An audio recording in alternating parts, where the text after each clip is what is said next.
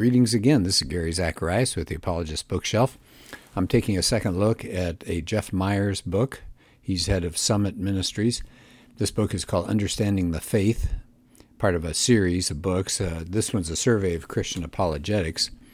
And I'd like to look at chapter 16 this time, subtitled, Is God a Mean Bully?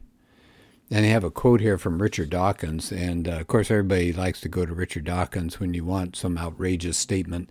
And here's what he says. He's a former zoology professor at Oxford.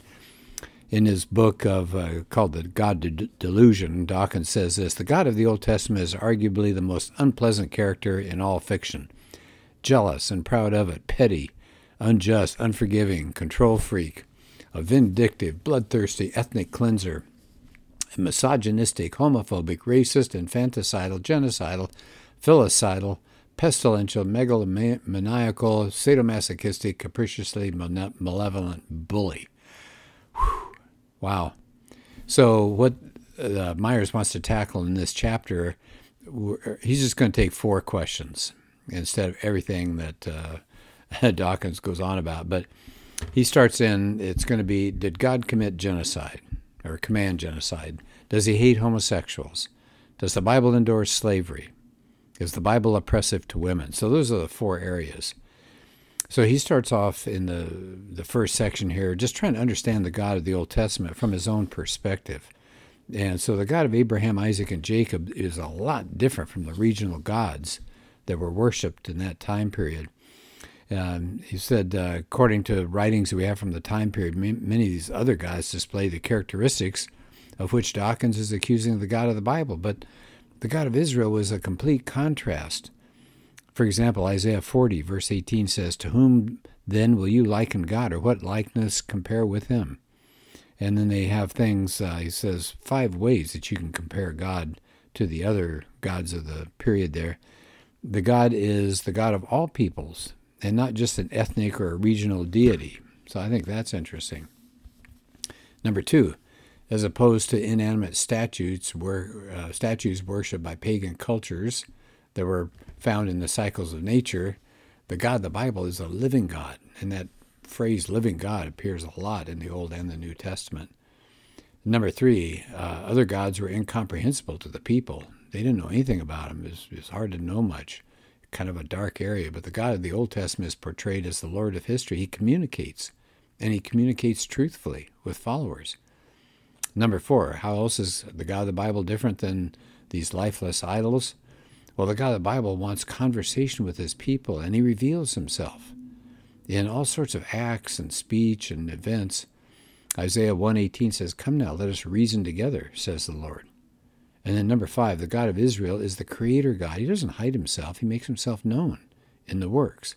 So it says, when you consider all these differences, it's no wonder that the ancient Israelites were told, don't worship any other gods.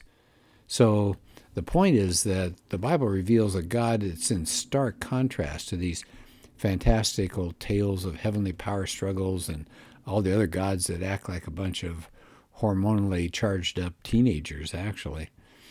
Okay, so let's move along here. So it said Israel was to be set apart. He said that should clear away some of the fog of the Old Testament. He said that's true, especially with some difficult passages where Israel is commanded to get rid of and root out others in the surrounding nations. So here comes a key question then.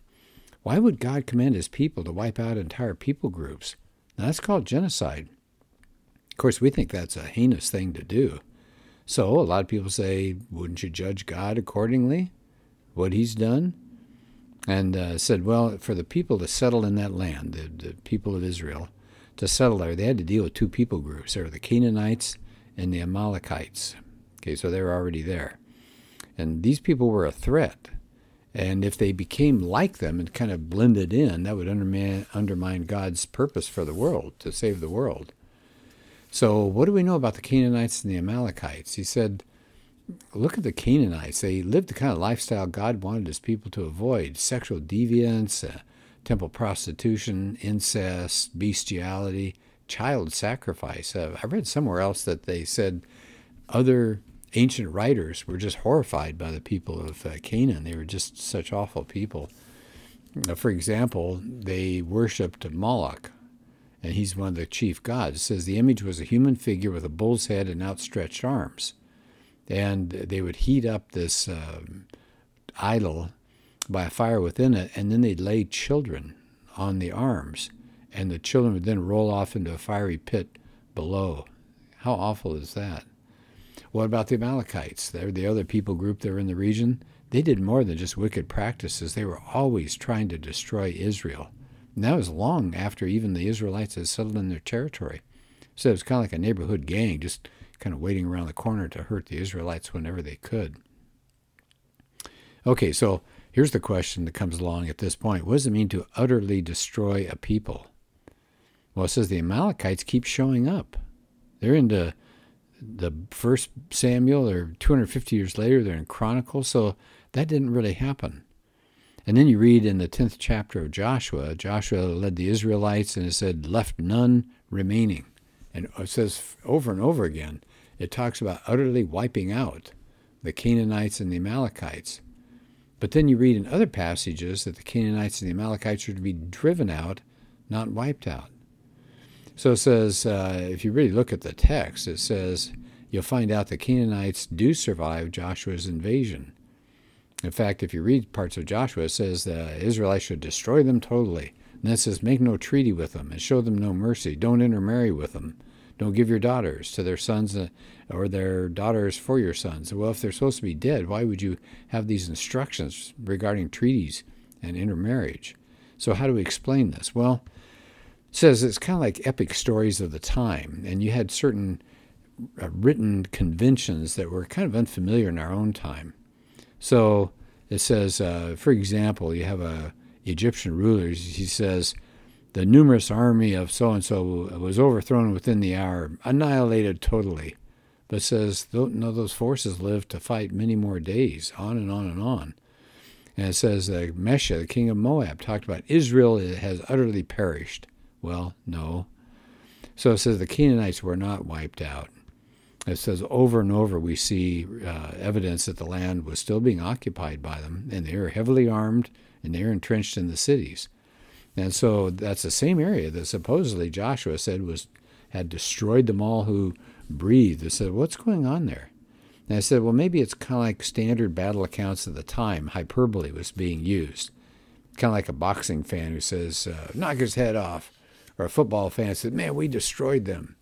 And they reference Paul Copan, and I'd reference that as well. Copan has a book out called Is God a Moral Monster? And he takes this question on big time. And it says, Joshua was speaking the language that everybody in his day would have understood. He wasn't deceiving. He's just saying, we trounced them, and let it go at that. All right, here's another question that this chapter is dealing with. So we'll take that one off the table about the genocide. No, it's not true. Does God hate homosexuals? Wow, there's a big one. And you go back to Leviticus, and it talks about uncovering nakedness, which was a euphemism for sexual relations. And it says you're not supposed to have sexual relations with parents, with a parent's spouse, with children, and on and on and on. And they had these laws that in some cases called for the death penalty. And you go, well, what's going on here? It says some believers have narrowly emphasized just the part that talked about homosexual behavior. It says, making it sound like the Bible just targeted people who had same-sex attraction. But there were all sorts of sexual sins that they were talking about here because they're trying to protect people from major sexual corruption and abuse, and for a way that people who wrongly acted on their sexual impulses to be redeemed. Okay, so we get into things like Freud. What did Freud say? Well, that the suppression of sexual desire would hurt people. And then Kinsey came along, and he challenged the traditional views on sex and marriage. And it says it's difficult to imagine with Freud and Kinsey in the background. It's kind of hard to imagine that God is the one who actually designed sex, and he made it to be normal and healthy. God is seen instead by people today, oh, he's the enemy of freedom, and if you restrict sexual freedom, it makes people unhealthy. So I said to Freud and Kinsey, sex is something we do with our bodies, but to God, sex is something we do with our souls as well. And so our sexual behavior really does reflect our understanding down deep of who we are as people and how we ought to treat others. The biblical passage assumes that people have the ability to avoid acting on destructive feelings. And if you fail to do it, you're going to end up with abuse and corruption. So having that whole section that I just touched on in Leviticus, having a whole section in the law about sexual activity underscores a pretty simple point. God says if you get involved in sexual immorality, that's a tipping point toward idolatry. You're setting something else up in place of God. So to God, sexual sin is not just an innocent private act between two people, and God just says, I'm going to punish them. Jeremiah 7:19 says, "Is it I whom they provoke, declares the Lord? Is it not themselves to their own shame?" So what's going on there? Sexual sin is an act of rebellion against God's design for his image bearers.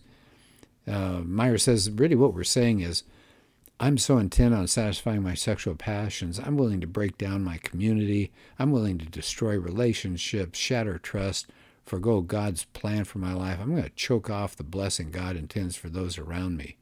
So it takes what's really a good aspect of creation, turns it into a source of hurt and diminishment.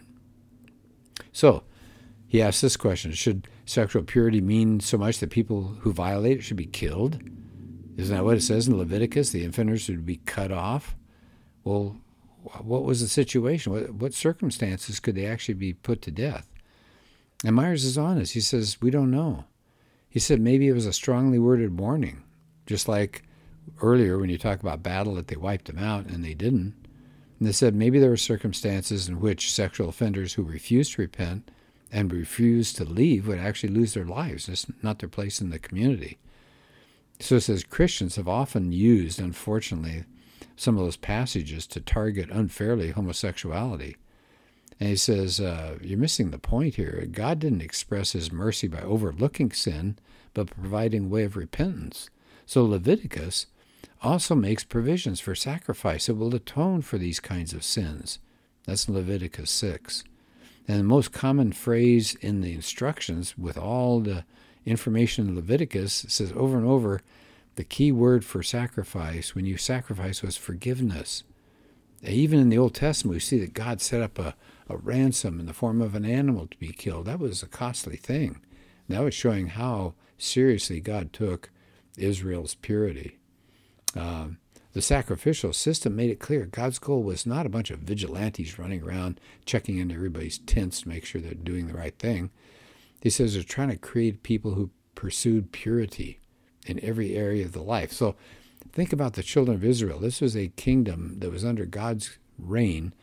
It was a set-apart community. If they failed to act as those set apart, then they had to repent and be forgiven. If they refused to repent, they forfeited the right to live in the community, maybe risk being put to death. So God expected self-discipline, and we have every indication the nation was healthy and prosperous when it had that kind of self-discipline, but it's dysfunctional and abusive when it was not. Does that sound familiar? It does to me today. Self-discipline is kind of disappearing in our country. And what's happening? We're getting dysfunction. We're getting abuse like crazy. And, of course, they mentioned, Meyer says, the question for us today is different than it was for Israel. We don't live in a nation chosen by God in the same way Israel was. They're what was called a theocracy. God is your ruler. And, of course, we're different than that. So he opens this up a little bit. He says, living pure, set-apart lives in a society that's given over to evil isn't very easy to do. It's just a lot easier to give in, isn't it? And the point here, as he's wrapping up this section, is the Bible's call to faithfulness is not anti-sex. It's the opposite. Biblical sexual mores break the shackles of false freedom, and they bring the people who are imprisoned by it into the light of Christ, where there really is true freedom. And boy, that's for sure. He says basically what we're talking about here is if you're going to be sexually mature, is you restrain yourself. You restrain yourself from acting on your impulses outside of a man-woman marriage. And that's whether your impulses are heterosexual or homosexual. The best love is based on our wills, not just our feelings. That's how God made us. I think it was interesting. It says there was a study of Harvard students who had experienced a Christian conversion. And it said before the conversions, they described their sexual relationships as less than satisfactory, and it didn't provide emotional closeness they wanted. And then the ones who became Christians said, even though people thought, they're going to have a biblical standard of chastity inside of marriage, that's going to seem strict, but said they found that these Christian converts, that the clear-cut boundaries were less confusing than no boundaries at all, and it was really helpful in relating to members of the opposite sex as people, not just sexual objects. What a great idea. And Meyer says if you violate God's sexual standards, that diminishes us as image bearers of God. And says, by following my own rules instead of God's, this is what we would say to our sexual partner if we're not buying into the Bible, by following my own rules, I'm making my desires my idol, and you have to participate in the sacrifice. Allow me to use you as an object for me to achieve satisfaction. Oh, that's not good.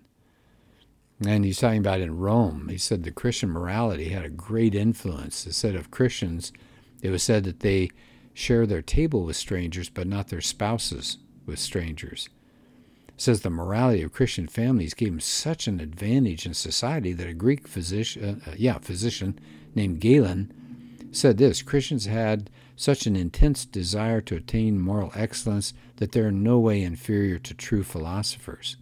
Wow. And then this spread. The whole society began to see the wisdom of Christian sexual morality, and they started passing laws to protect marriage and prohibit sexual exploitation of kids. So as he wraps up the section, he said, does God hate homosexuals? No. Those who struggle with homosexual attraction are just as much covenant members of the bride of Christ, the church, as anyone else.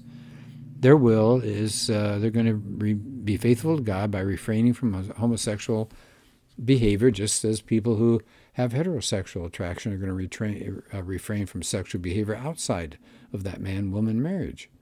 So to summarize, he says, when we see what the Old Testament really claims about sexuality, it becomes clear the passages are not targeting homosexuals for discrimination. So he says this may not satisfy everybody, but I think he's done an excellent job there. Well, this is only half the chapter, but it's such a rich chapter. I'm going to save the other half for a future podcast.